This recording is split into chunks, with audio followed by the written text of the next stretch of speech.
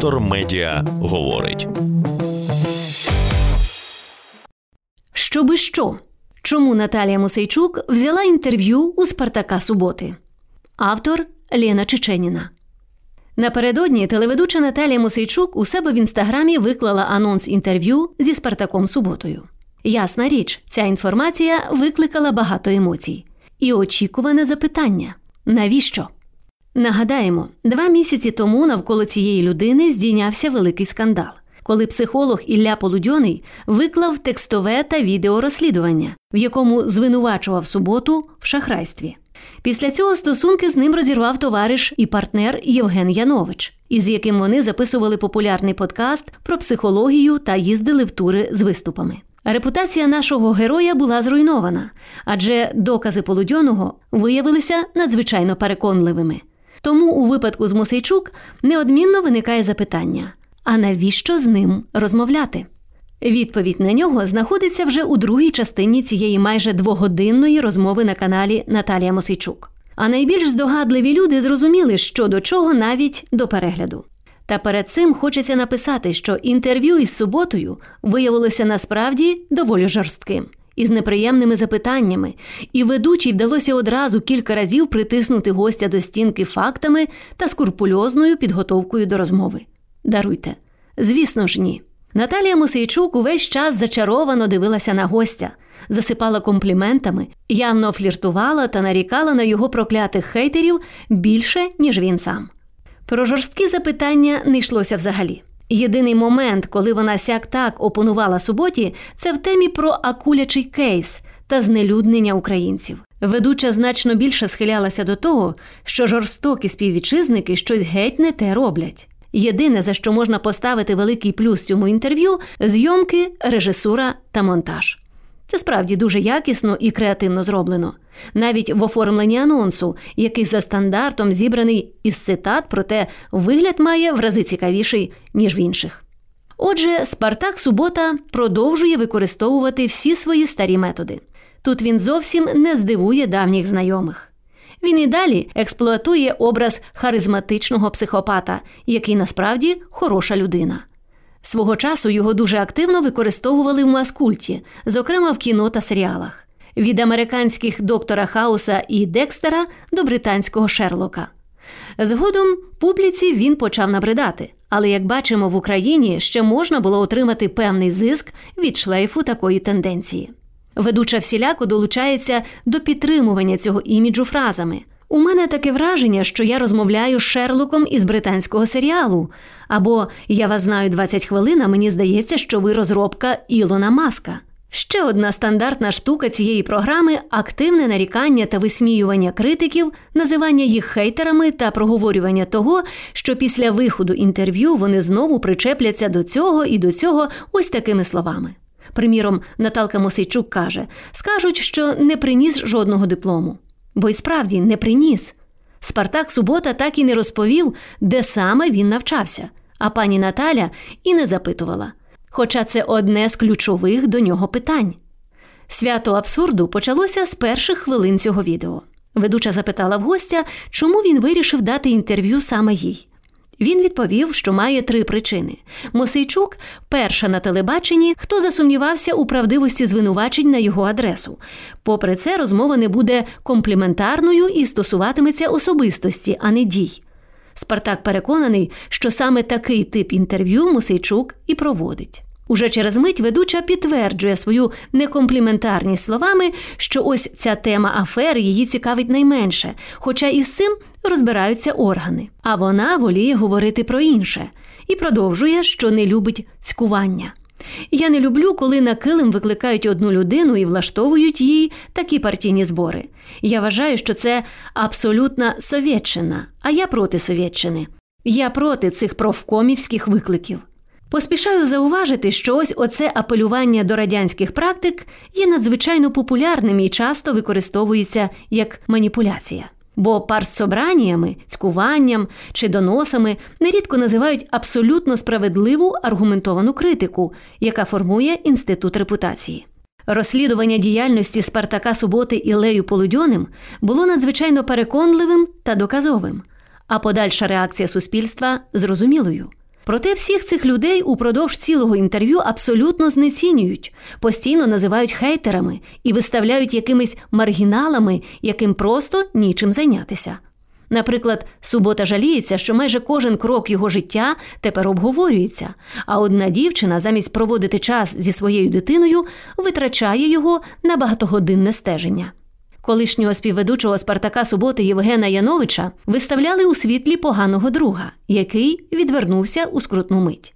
Гість наголошує, що сам би так ніколи не вчинив і був ідіотом, що не розгледів у товариші такої схильності до зради. Але водночас постійно проговорює, що дуже добре ставиться до Євгена і обурюється, коли колишнього товариша критикують. Його і маму. Також глядачі бачать у Суботі майже святого, коли той розповідає історію з дитинства, як вирішив підтримати хлопчика, котрий одного разу обмочився від страху, і з нього всі сміялися. Значно авторитетніший у компанії «Спартак» обмочився теж, із солідарності, бо вже над двома потішатися не так цікаво. Проте ця історія суперечить іншим словам гостя, коли він розповідає про свої пацанські принципи життя, серед яких нікому не розказувати про розмови на кухні та особисті історії інших. Дуже дивно звучить після того, коли на широку аудиторію розповів, як уже нині дорослий чоловік, у якого є сім'я, бізнес, колись обіцявся і був висміяний. Спартак Субота не соромиться згадувати про свої хороші вчинки. Наприклад, перейшов на українську, мотивував це зробити тисячі інших людей і пишається цим. Маєте підстави? Можете пишатися, погоджується з ним ведуча. Також згадує, скільки грошей вдалося донатити на ЗСУ, влаштовуючи виступи з Євгеном Яновичем. Зараз, каже він, я можу зібрати 400 тисяч гривень за 2 місяці, а ось із Женею ми цю суму отримували за тиждень. Військові так дякували, адже їм було все одно, як ті гроші зароблялися. Тим паче, що зароблялися вони чесно. Круті ви, круті, погоджувалася ведуча. Прикметно, що навіть у такій теплій ванні з пінкою і з качечками наш герой примудряється не раз підставлятися. Найбільш очевидний момент – відповідь на звинувачення колишніх пацієнток у сексуальних стосунках. Нагадаю, що це грубе порушення професійної етики, адже пацієнти психотерапевтів приходять до них у стані, який часто не дозволяє адекватно керувати чи навіть усвідомлювати свої дії, тому легко піддаються маніпуляціям. І ось як коментує ці закиди гість інтерв'ю, який стверджує, що є фаховим психотерапевтом. «Спартак Субота».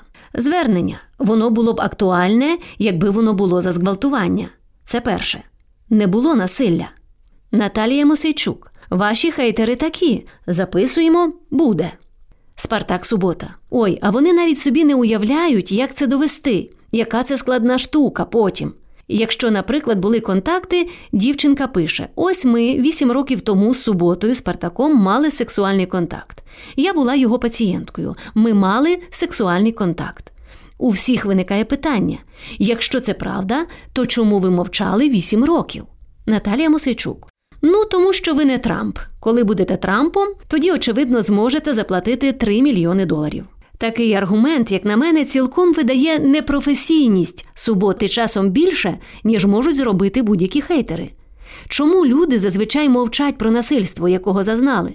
Це настільки часто обговорювана тема, що, здається, справжні психологи вже давно це пояснили найширшим масам. Отже, настрій цієї розмови, думаю, зрозумілий. Але ми підходимо до ключового питання. Навіщо така розмова взагалі відбулася? Висловлю свої суб'єктивні припущення, які, судячи з коментарів, спали на думку не лише мені. Отже, є 2 цікаві моменти. Наталія Мосейчук каже таке: «Мене переконували, що те, що з вами сталося, це заздалегідь спланована провокація. І навіть говорили Яновичу, що до вас приходили люди, які пропонували, хтось від політиків, $200 тисяч. Якщо такі люди приходили, вони що від вас хотіли?»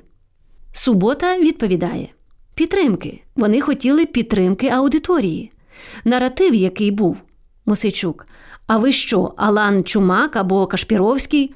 Ви повинні були що зробити з електоратом?» Субота: «Щоб ви розуміли, я сам не розумію, як це працює. Тобто підтримки аудиторії. Я питаю, як ви собі це уявляєте? Як це має бути? Я виходжу у подкаст і кажу: сьогоднішнього дня ми голосуємо за партію рожевих». Мосейчук каже, що так, є така технологія, коли популярні люди закликають голосувати за певних політиків. Субота вдає, що не розуміється на політиці. І це вже неймовірна зневага до аудиторії. Адже Ілля Полудьоний у першій же частині свого розслідування наочно довів, що Субота писав статті на тему політики, чудово в ній розбирається, а потім говорив, що нічогісінько в ній не тямить. Це дуже широко обговорювалося впродовж скандалу. І тут Субота, наче нічого цього не було, знову каже, що знати не знає, що то за політтехнології з артистами. Здивувався, що Таїсія Повалій закликала голосувати за Януковича. Та все ж йому навіть попри таку непересічну відсутність знань елементарного політичного контексту вдалося зрозуміти, і він про це каже, що ті, хто намагався його підкупити, точно були представниками непровладної партії. Звісно, ведуча не запитала, звідки саме такі висновки, але опонентів теперішньої влади глядачі за планом мають запідозрити у брудних методах. Ну і другий момент. Мосейчук запитує Суботу як професіонала своєї справи, у якій ми зараз точці війни, який він діагноз поставив би соціуму. На що Спартак каже таке: «Ми на початку. Якщо чесно, я думаю, що попри все це початок, бо це буде довго. Мені здається, що це буде довго. І для того, щоб перемогти, нам потрібен сильний, впевнений правитель. У нас має бути людина, яка буде вести. Давайте так, ми живемо зараз у відносному спокої, отут, в Києві, завдяки тому, що є люди, які ухвалюють рішення і беруть на себе відповідальність за те, як треба вести бойові дії там. Які треба вести комунікаційні фактори за кордоном, щоб нам допомагали. Як правильно тиснути. Тому що ми завжди чуємо з різних джерел. Ми тиснемо, ми дотискаємо. Це так здається просто, що попросив у них там допомоги. Нічого подібного.